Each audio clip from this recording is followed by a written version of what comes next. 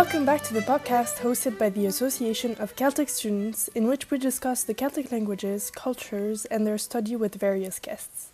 Today's episode is in English. Enjoy! Welcome back to the Celtic Students podcast. My name is Nina Knocker-Guillot, and today I'm joined by Dr. Aaron Griffith and Dr. Nikki Stam, who are both based at the University of Utrecht and who are organizing the next International Congress of Celtic Studies in July 2023. Thank you for joining us, and welcome back to the podcast. Nikki, you were on the podcast, I think, last season 2. Yeah, that's right. It's good to be back. Well, thanks for having us. First, can you both tell us a little bit about yourselves and your research? Maybe Aaron, go first, and then Nikki, you can update us on what's been going on. Sure. Well, I'm an American now living in Utrecht and splitting my time between Utrecht and Austria. I'm a linguist, and I sort of came to Celtic studies accidentally because I was interested in Indo-European, but then I sort of took a detour and never sort of never stopped doing Celtic. So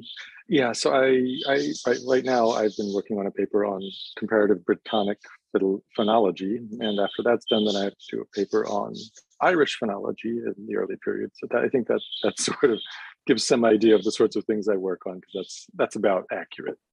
So I think that's a concise sort of, that's what I do.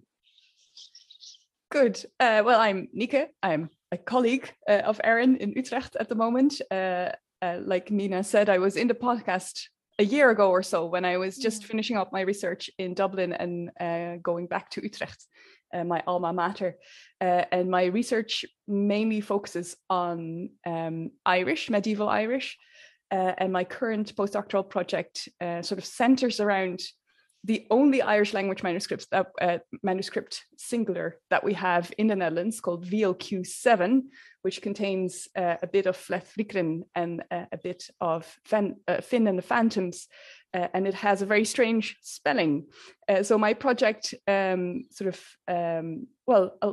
hope to try and find out why this spelling is so strange, whether it's intended to make the text look older than it is, and if so, I'd like to know how much early Irish or late medieval Irish scribes actually knew about the early Irish language. So was their knowledge of early Irish so good that they might be able to fool us with strange archaizing forms? And in terms of updates, I'm happy to announce that the manuscript is now accessible online, free of charge, on the website of Brill, thanks to a crowdfunding that we did a couple of months ago, I think just before Christmas. We put up a crowdfunding. We needed €1,000, and within a day the Celtic community had delivered. It was like a magic cauldron. So it's everyone can now have a look at this manuscript that's kept in Leiden and available on the Brill website. Yes, and even more exciting is that before summer break, a team from America will come. They're the Lazarus Project Imaging, and they'll try and do multispectral imaging on it to see if we can make the final page legible again, because the final page at the moment is illegible because it was washed. It's a long story. Yeah. So that's two exciting updates, I suppose, from my project. Very, very cool. Very cool. Well, we were both working on kind of opposite ends of the spectrum of medieval Celtic studies, but that's great. Well, Aaron can do everything. Yeah, that's you can do the whole range. Yeah, thanks, Nika. No pressure now. Yes. You'll have to deliver now. Yeah, right. So the University of Utrecht seems to be the place to be right now for Celtic studies. We heard from some of your past students in episode 2 of the podcast this season, and that was a great episode. We learned loads of different things that they were doing in their master's thesis. So can you remind us a little bit what courses and what opportunities are available for people who want to do Celtic studies in Utrecht? Shall I take this one, I guess, Nika? So I'm the program coordinator, so I suppose this is technically something I should know about. So we have a dedicated Celtic languages and culture BA, and it focuses on the medieval period. So students take general courses on Old Irish language, medieval Welsh language, also literature, Currently, there's a course on continental Celtic. Mhm. That's all in the first year. And then in the second year, then there's specialization courses, second and third years, one more linguistically focused and one more literature focused. So that's the BA program. I think not too much detail. If people are really interested, then there's a website for that. But we'll put it in the description of the podcast. Yay, thank you. And then following the BA, if you haven't had enough, then there's a research master, which is a 2-year program. And it's part of the ancient, medieval, and Renaissance studies. And there's a medieval insular track. So there's a lot of Celtic, but also Latin and Old English in the track. So that's for people who really want to continue on and do some research. And as part in the Netherlands, there are no sort of official PhD programs. So it's possible to do a PhD, but it has to be a part of a project, whether that's yours or someone else's. But the programs we offer then are a BA in Celtic and then a sub-track of the research master in ancient, medieval, and Renaissance. Okay, might be good to mention. If you would like to do a PhD in Utrecht, there are options, but they go through the Dutch Scientific Research Organization, which is called NWO. So it is possible, but you have to go not through Utrecht, but through sort of a national organization. Okay, yeah, you have to learn how to navigate the yes, the Dutch exactly. system. Yeah. Yes, yeah. Okay. But if there's anyone interested, contact us because we can, of course, help. Well, that sounds great. I hope people contact you after this. Well, and also if people are interested in just sort of coming for a short stay, that's also possible. We've had people come for a period of a couple months or even less than that, just to work with someone or someone's for shorter periods of time. So that's also possible. And it's nice to have guests. So exactly. For sure. Well, I may think about this now. You'll see me show up in Utrecht. Good. Unannounced. Well, no, but we're happy to have people. Yes. We're happy to have people. Very good, very good. Well, listeners, you heard them. So yeah, and Utrecht is also a great place to be for Celtic Studies because you're hosting the 17th International Congress of Celtic Studies in July 2023. So congratulations on this first. Thank you, I think. Thank you. We're now at the stage where we're starting to wonder, our thanks were in order or sort of or condolences, that sort of thing. Fair enough. Well, maybe afterwards, at the end of that week, you'll be like, oh yes, thank you. No, I think it's a great thing to have done and a terrible thing to have to organize. But we did bring this on ourselves, so we really can't complain about it. And we are also very excited about it. No, and I don't want. So we're not just moping around our office. Well, I'm very excited for the Congress, so good. That's excellent. Yeah, that's part of why we do it, of course. Well, yeah, hopefully. I hope so. Yeah. and yeah, so it'll be the first time I think that the Congress is hosted in the Netherlands and in Utrecht. Yeah. Very true. And that will coincide with the centenary of Celtic Studies in Utrecht, according also to your true. website. Yes. So can you maybe tell us more about the history of Celtic Studies in Utrecht, how it started and how it's going now? Yes, of course. It all started with a guy called Anton Gerard van Hamel, whose name might sound familiar to the listeners because of the Van Hamel Foundation, which hosts the Codex website, among other things, which has its own journal, Kelten, in Dutch. Now in Dutch and English. It's now bilingual. Sorry, yes, also bilingual. Yeah. So you're not obliged to learn Dutch anymore. But he, this Anton van Hamel, he was offered a position as a professor or chair of Germanic languages in Utrecht in 1923, so almost 100 years ago. And he was adamant that to this chair would be added Celtic languages, because he felt there was this very strong connection between the two fields. and both should be offered. Yeah, exactly. And he has a story perhaps a bit similar to Aaron, as he once described it, that he got lost in a Celtic fairyland and he couldn't leave anymore because he started out as we say in Dutch, a Neerlandicus, so a Dutch scholar or a Germanist. And he found Celtic studies and it didn't let him go. So he continued to work, mainly on Celtic studies, but he also did a lot of Germanic stuff, for example, on Icelandic. He was very much in love with Iceland as well. He was also very much part of the Celtic scene at the time. So I've been transcribing letters that he wrote to Best, who was, of course, the keeper of manuscripts in the National Library in Ireland. And in the letters, you can read about his connections to, for example, Kuno Meyer and Rudolf Toornhuis, and everyone in the field. And of course, his connections to Maartje Draak as well, who was his successor in Utrecht. She was a student of his, a PhD student, but also before that. And when he died shortly after the Second World War, she became the new professor of Celtic studies. And she was also a Neerlandica, so she also was a Dutch scholar. And in the field of Dutch, she's still very famous for her work on Arthurian Dutch literature. Yeah, so she's a well-known figure in the Netherlands. And she was then the professor of Celtic studies in Utrecht until 1982.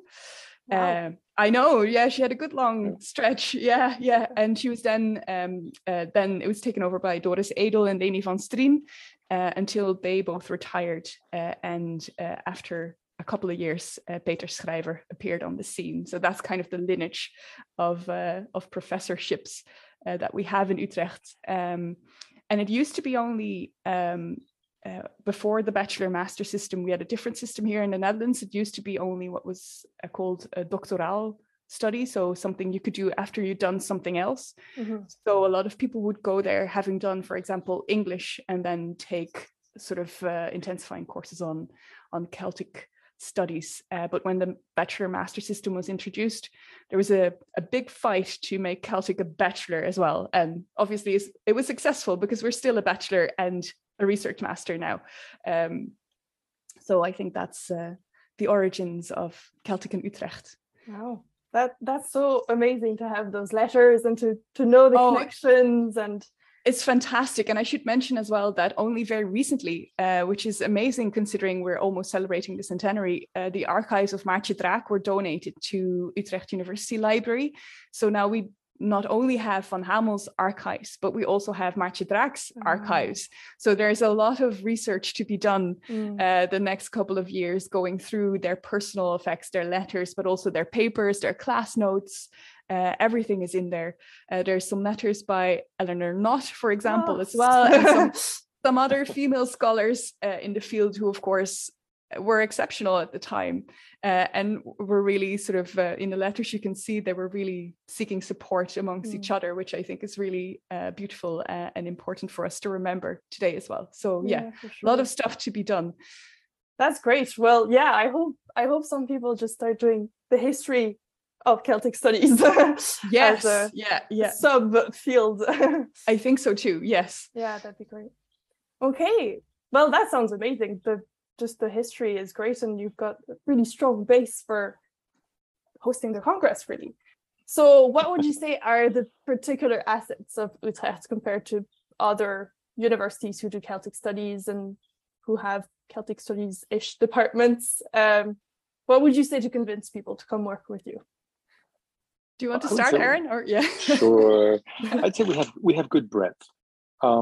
It's obviously medieval, but it's not limited to one particular branch. And of course, for various reasons, that's not always possible everywhere to have sort of both British Celtic and Goidelic. And we have the expertise to really cover a huge range. We can't always teach all of that, but it's there. And we also have, I think, a critical mass of scholars. So it's not simply one person who is the chair doing sort of everything. There's a number of us, and I think that's also important. Plus, I think we're great people, so why not? No, but I think that's the sort of the personal side, which does matter. Yeah. But I think sort of from the the side of purely the knowledge, we have a broad base, and we can cover and do cover in the teaching most of that, if not everything. And I think also our student society, Asterix, is very active and very, very lovely, because we're so small. I always think it's very important to get to know your fellow students and to sort of form a community together. And Asterix is really essential to this. And they organize loads of activities throughout the year, like a Beltenfest or, laser gaming, whatnot. So it's also this stuff that goes on outside of the curriculum, I think, which makes Utrecht a really nice place to go. And of course, Utrecht is also a very lovely medieval city. I mean, it's gorgeous. I've heard great things. Yeah. I'm not from Utrecht, so I can say. and it's a medieval city, but it also, I mean, it was also a Roman. Also, city. yes, yeah. So it has. We don't like the Romans, Aaron. I know, but what have the Romans ever done for us? Well, they did found the city. It does sound like you've got a great community, and like I know, that student society, they're active on Twitter as well. So when I see things on Celtic students, we're like, hello, yes, we're friends. Yes, exactly. Yeah. So no, it's great. It sounds like a great place to be. And there's lots of bicycles. I feel like I should mention this. Oh, yeah. I know there's mixed feelings about bicycles in the Celtic community, but it's really nice to be able to get around a city on a bike, I think. Yeah, as someone who I live in Cambridge, where there's also of course loads of bicycles. So, yeah, exactly. Yeah, I concur. Good. So let's move on to the Congress, which is one of the main reasons I was asking you to be with me today. So can you tell us a little bit about the Congress itself and the history? Because I know some people probably won't really know how it happened, how kind of it came about, how it works. Yeah, I guess I can start with that. Nika, you were so well prepared with 100 years of Celtic, and now I feel underprepared here. I think it was 1959, though, was the first Congress. We could figure it out because, it's every 4 years, so you could just sort of add 4 years until you get to 17, and times 4 is 28. Oops, no. Ern is also a mathematician, so he can do this. Yeah. So, and it was started up as a way to gather scholars together I think since its inception, it's been sort of the preeminent international gathering of Celtic scholars, and it's every 4 years, and it's always been 5 days, so Monday through Friday. But they always also took the Wednesday off for excursions, which I think is sort of a nice way, because 4 days of conference talks is pretty intense. Yeah. So you sort of have a day in the middle to decompress. It's still a bunch of academics doing academic things, well, like visiting archaeological sites or museums or whatever, but still it gives you a chance to use your brain a little differently. But so every 4 years it's been someplace different. It's usually in Ireland or within the UK, but I think in Bonn, it was in Bonn in 2007, so it's not unprecedented for it to be on the continent. It is, however, unusual. But and I think for me as a scholar, it's a great way to see. Well, it's the largest gathering of Celticists, the sort of academic Celticists that I know of, and it's great to see all of what's going on. So that's a very brief history. I think almost every website since the web began to be used for advertising such things has a brief section on sort of history and where the previous conferences were. And I think we have that as well. Yes, we do. Yes. So that lets you sort of know where the things were. And it lets you also know where Celtic studies is or has been. Yeah. Because the places that have that are cities where you can do something Celtic. So that's also sort of a nice record of sort of where things are and what happens. Yeah. Oh yeah, I don't know, Nika, do you have anything to add? Or did I say enough? I think so. Yeah, no, that sounds about right. Yeah. So when was your first Congress? Mine was 2007 in Bonn. Mine too, actually. And, we didn't meet then, but I'm sure I saw Nika because that was Peter Schreiber. I saw him, and then I saw a gaggle of of Dutch students sort of following him everywhere. Is that our So- group term, a gaggle of students? Yeah, I think it's something, well, at least for Dutch students, I think that's It's like a probably murder about of right. crows. Yeah.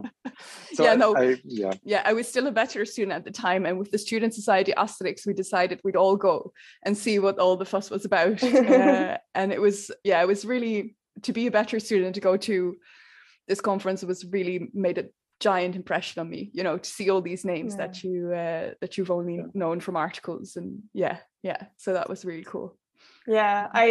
My first congress was 2019, so the last one. Oh yes. And I remember just being completely in awe of, I'm in the same room as all those people that I'm literally just citing in my master's thesis.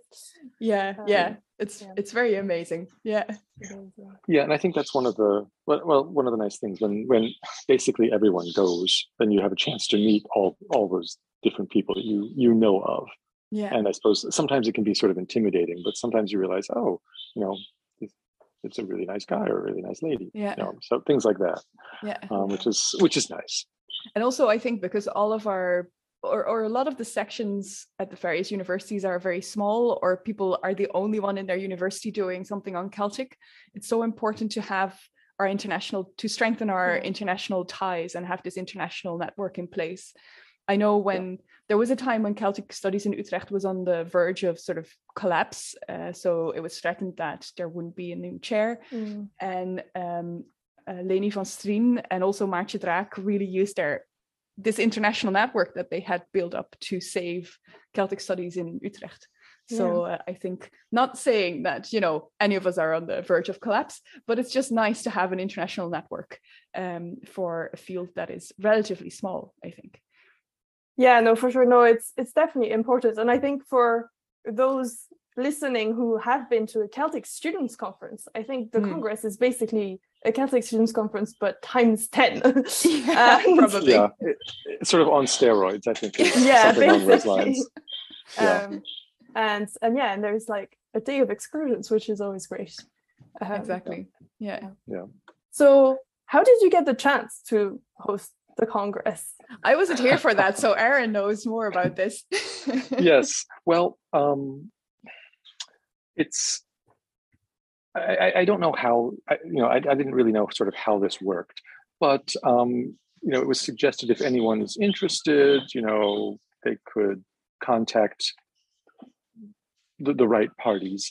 And it sounds very dodgy this way. I know a guy. Yeah.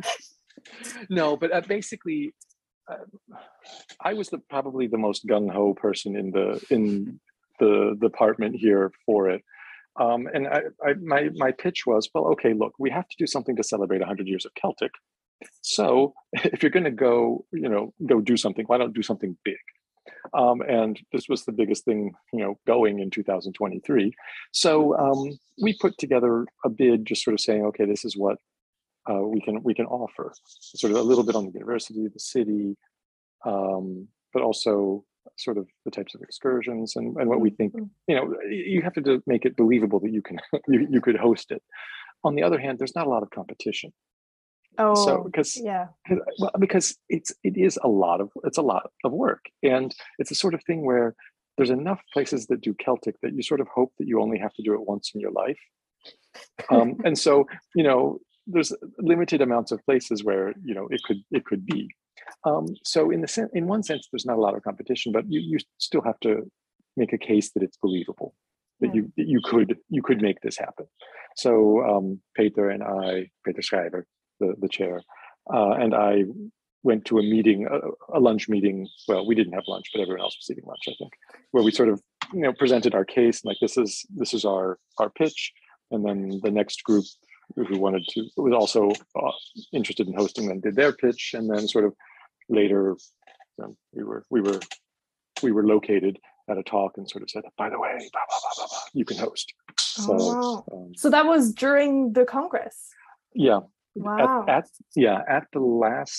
the previous Congress, they decide where the next one is going to be. I mean, I don't know if it's ever happened that they didn't have anyone to host. And so they sort of like, it was a cliffhanger at the end of the conference. I don't know, my history doesn't go back that far, but every time that I've been there, it's always announced at the end, at the closing meeting, where the next Congress will be.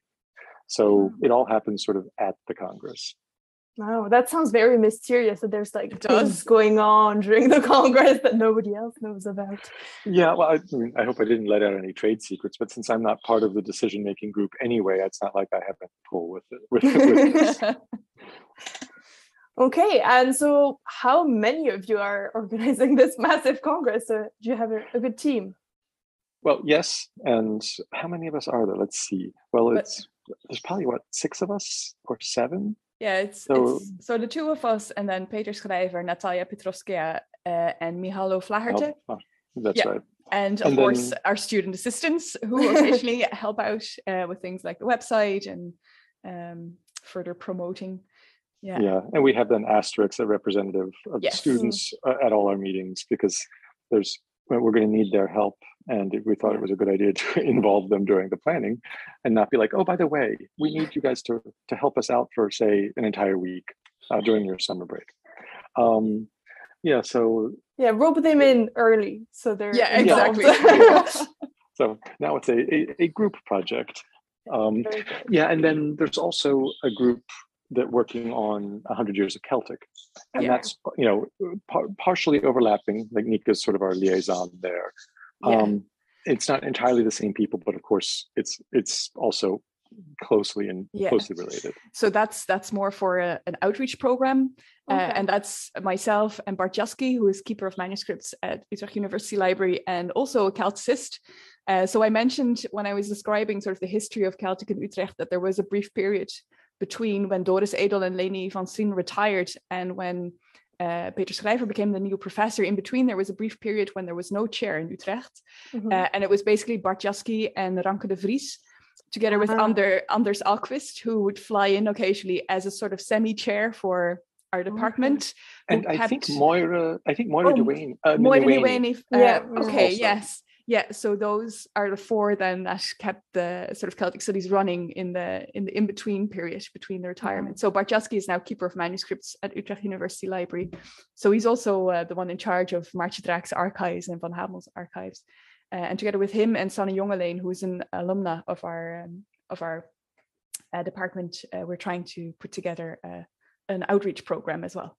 Okay. Which is different from the Congress. Yeah. Yeah, that sounds amazing. Well, we hope so. But So what have you got planned for this 100 Years of Celtic? Is it going to be with the Congress, or is there going to be no? It's going to be before. It's going to be the first weekend of July, because it's aimed at sort of people who live in Utrecht or who might have an interest in Celtic studies or who have done Celtic studies with us before, and we were afraid if we were sort of conflating that with the conference, that everybody would be on holiday and nobody would show up. So that's why we chose the first weekend of July. That's when the students are sort of still here, the teachers are still here, and people haven't yet gone on holiday. So that's when that's happening. We're currently trying to get funding for a lot of things. So it's all still a bit up in the air, but things that we want to do in any case are an exposition in Utrecht University Library in the city centre of sort of, things from the Maartje Draak archives, manuscripts that we have, products that came out of Celtic studies in Utrecht, of course. And we'd like to make a podcast with that about Maartje Draak. Yeah, so there hopefully there's going to be a podcast called Op zoek naar de draak, so looking for the dragon, which will be about Maartje Draak's archives. There will be an alumni event, so if there's any alumni listening, write that down in your diary. We're probably going to do a whiskey tasting. There'll be some bands made up of alumni. We have a lot of musical alumni who will be playing their music. So that's what we're hoping for 100 Years of Celtic, along with some public lectures on what is Celtic studies? Why is it in Utrecht? Why is it important? Those kinds of things. Yeah.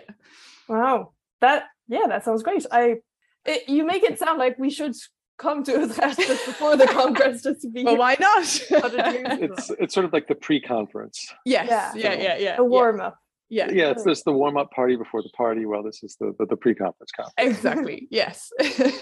Well, that sounds like a lot of work, though. A lot of things to organize at the There's- same time. There's a lot of things going on in Utrecht at the moment. Yeah. But we're still hopeful. That's Yeah, good. it does keep us busy. Yes. I can imagine. Yeah. So how what does it entail really to organize the Congress? What do you have to do so early in the game? Well, the most important thing I think, sort of organizationally, is to get the date is to set the dates as early as possible. Then figure out if rooms are available and where. Yeah. But yeah, it's a big. There's so many sort of moving parts that you have to coordinate, and so then there's once that's done, then it's a matter of, okay, well, who do we want to invite, and for the invited speakers, but what does that mean,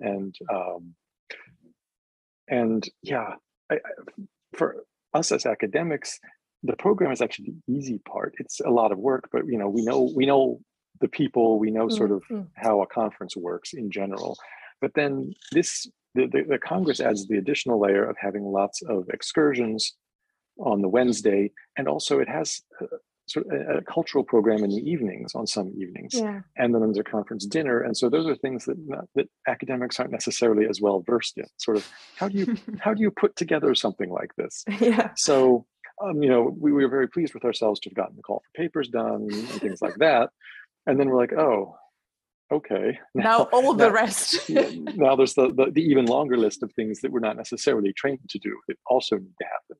Yeah. And that's I think the challenging part of organizing a Congress. I think it's a lot of fun to get things to work, but of course, it's a lot of things that you don't necessarily know beforehand exactly how you're going to make it happen. And that's I think the biggest challenge for organizing any conference, but especially a large one like this. Yeah, for sure. That sounds like a lot of work and a lot of things as well that you can't really plan that much in advance. So you have to worry about it until you can actually plan it. Yeah, that's a very nice description. Yeah, because it's sort of also we want to get things nailed down. We're talking to like a bus company about busing for the Congress. Like, well, that's so far in advance. We're prioritizing things for say next week. So we'll get back to you sometime. Yeah, I've already had several nightmares about the Congress. No. It will work out, but I think for those of us who like to plan and get all the sort of the nails nailed in early, that would be me. It does, it does make it difficult. Just because how are you gonna how there's competing sort of the companies are worried about their bottom line now. Sort of next year, I'm sure we'll have buses, but So just to take an example out of my current planning job. I've had similar experiences when planning, cultural activities for the conference. Yeah. They were like, we don't even have a diary for next year. I was like, okay, sorry. Yeah. So do we know yet what you've planned for as excursions and cultural events? I don't know, Aaron, how much should we say, or should we keep it a cliffhanger? Well, we have ideas. And actually, this is our intense planning project for now, is making sure that our ideas are actually doable. Because they have to be ready by the fall when registration opens, right? Because the call deadline is in the fall, and September 1, that's early fall.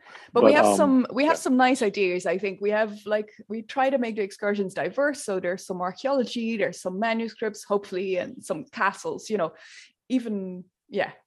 that's what we're thinking now. So a diverse sort of spectrum. And that's always the case. Well, one thing that we don't have is we're not located in a current Celtic sort of speaking area. The Celts are far in the past. So there's plenty of Celtic history here as well, but some of the excursions won't be as Celtic as, say, if we were located in Bangor, say, or Glasgow. That is But that's simply, it's a different sort of thing. But there's tons of things to do in the Netherlands. But of course, we decided we're not going to organize a tour to Amsterdam for sort of to see all the museums or whatever you want to do, because people, if they want to do that, they're probably going to do it anyway on their Wednesday. So we're trying to organize things that you might not go see necessarily on your one free day. Do take us places where we would never have known otherwise. That's the idea for now. Yeah. That sounds great. If we get a bus. Yeah. Oh, I have one offer that's already in, so, okay. Excellent. Yeah. Good. We will walk anyway or cycle. No. Well, that sounds amazing. I'm even more excited now. Good. I'm just so curious about what you've planned. Yeah, sometimes we're curious too. Like, I didn't want to say it, but yeah. It will all come together. No, I'm sure. It will. Yeah. It's just a matter of sort of how much more hair I will lose. Yeah, there's a lot of and gray things hair that I've sort of acquired. No. Yeah, my children sometimes ask how my hair fell out. I said, well, it's worrying about things like you, for instance.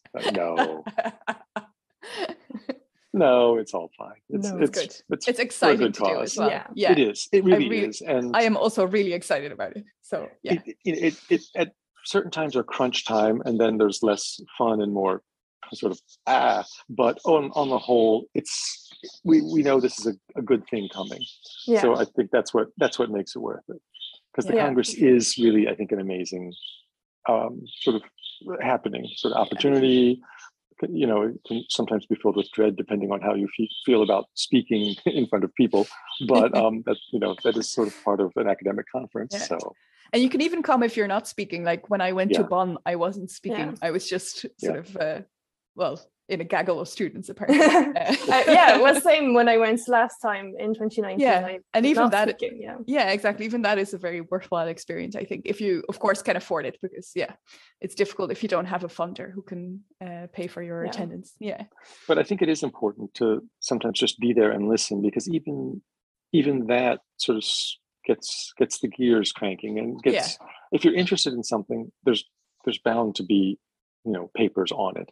And even if some papers aren't directly on your field of interest, sometimes it's just good to go hear a good paper, even if you're like, oh, I don't really know what that's about, but that's interesting.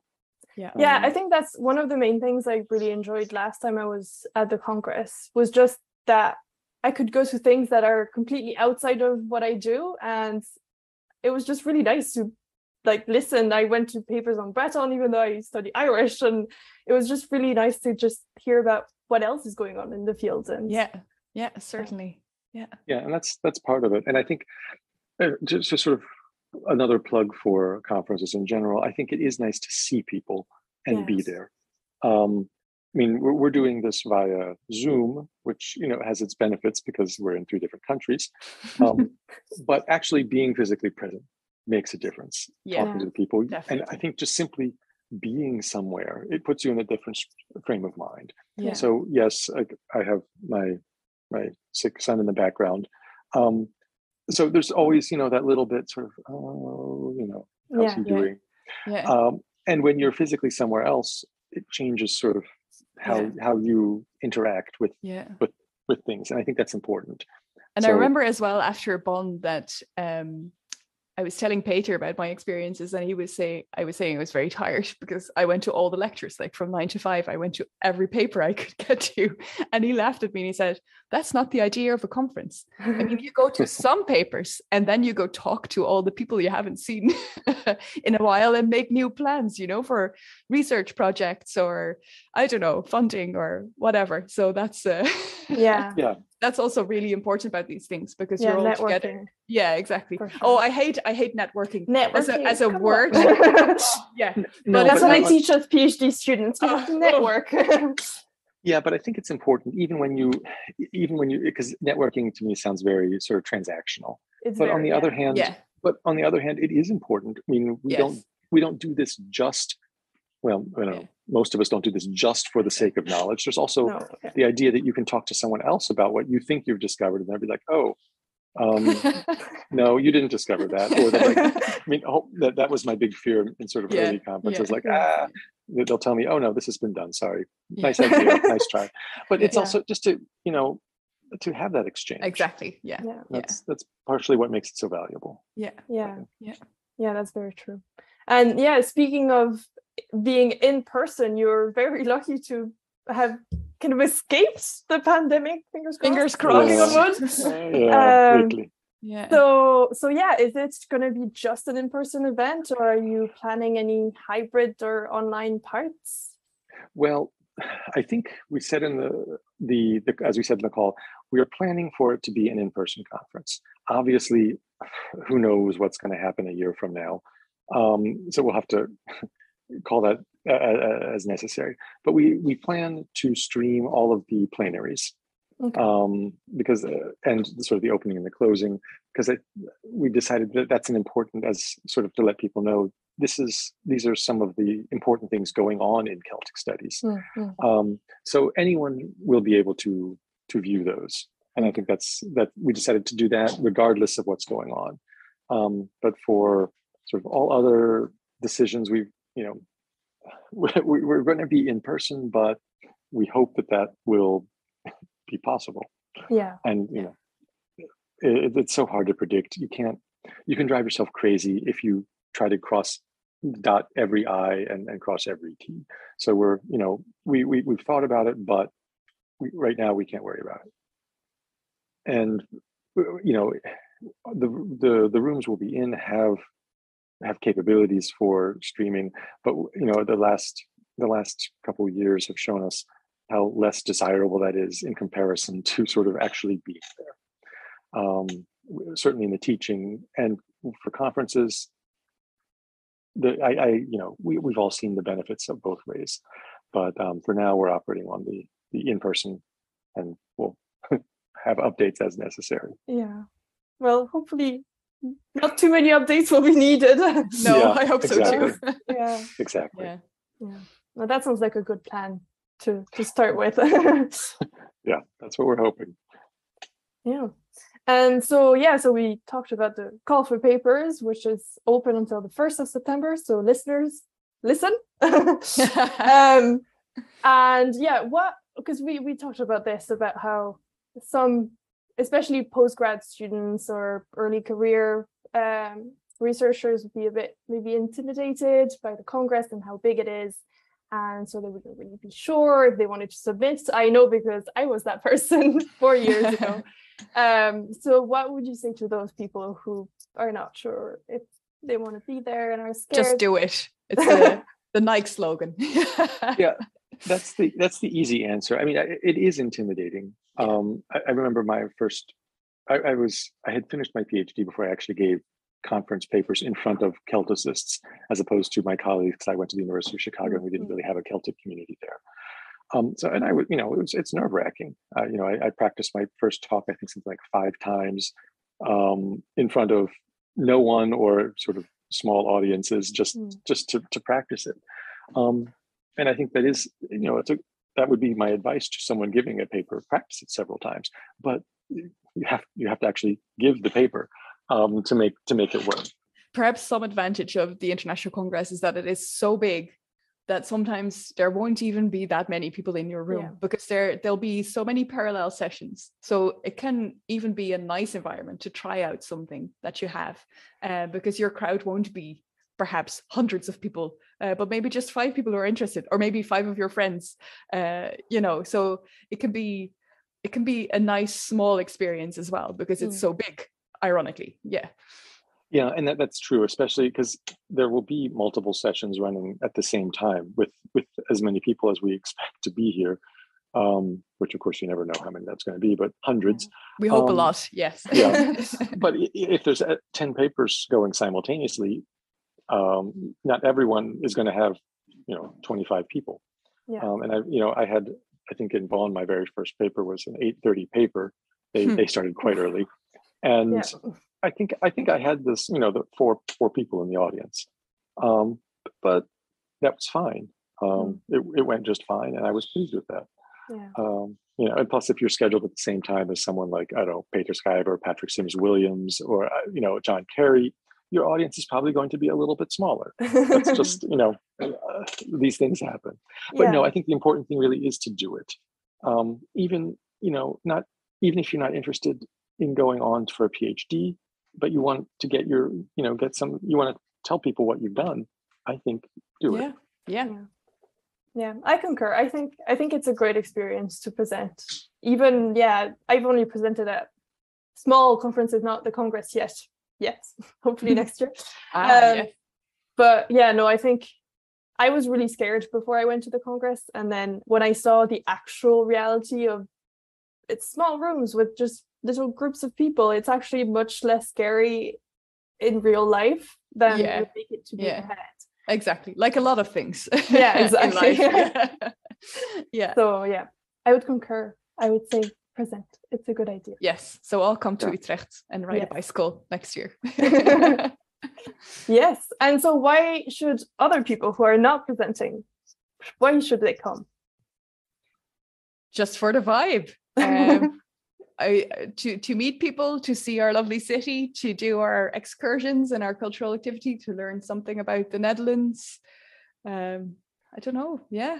Yeah, I mean, even if you're not presenting, a number of people come to the conferences a lot without presenting, simply to be there. They can lean back because, hey, I don't have to do anything other than simply be there, meet their friends sometimes, or meet new people and hear what's going on. Yeah, I think it's that's actually really a much nicer way of attending a conference sometimes, because you're not stressed. Yeah. Yeah. It's also when you present the first day and then you have the rest of the conference. Oh, that's always really good. That's always really nice. Yes. Yeah. And I think on Friday we have very few papers scheduled. It's mostly just plenaries and closing. So, more people are at the beginning of the conference simply by sort of how it's scheduled. Yeah. It's obviously nicer to be an early paper than the last paper. I've been the last paper at a conference, and I remember seeing sort of tears of joy when I said, you know what, I'm going to skip section 4 of my paper and just move on.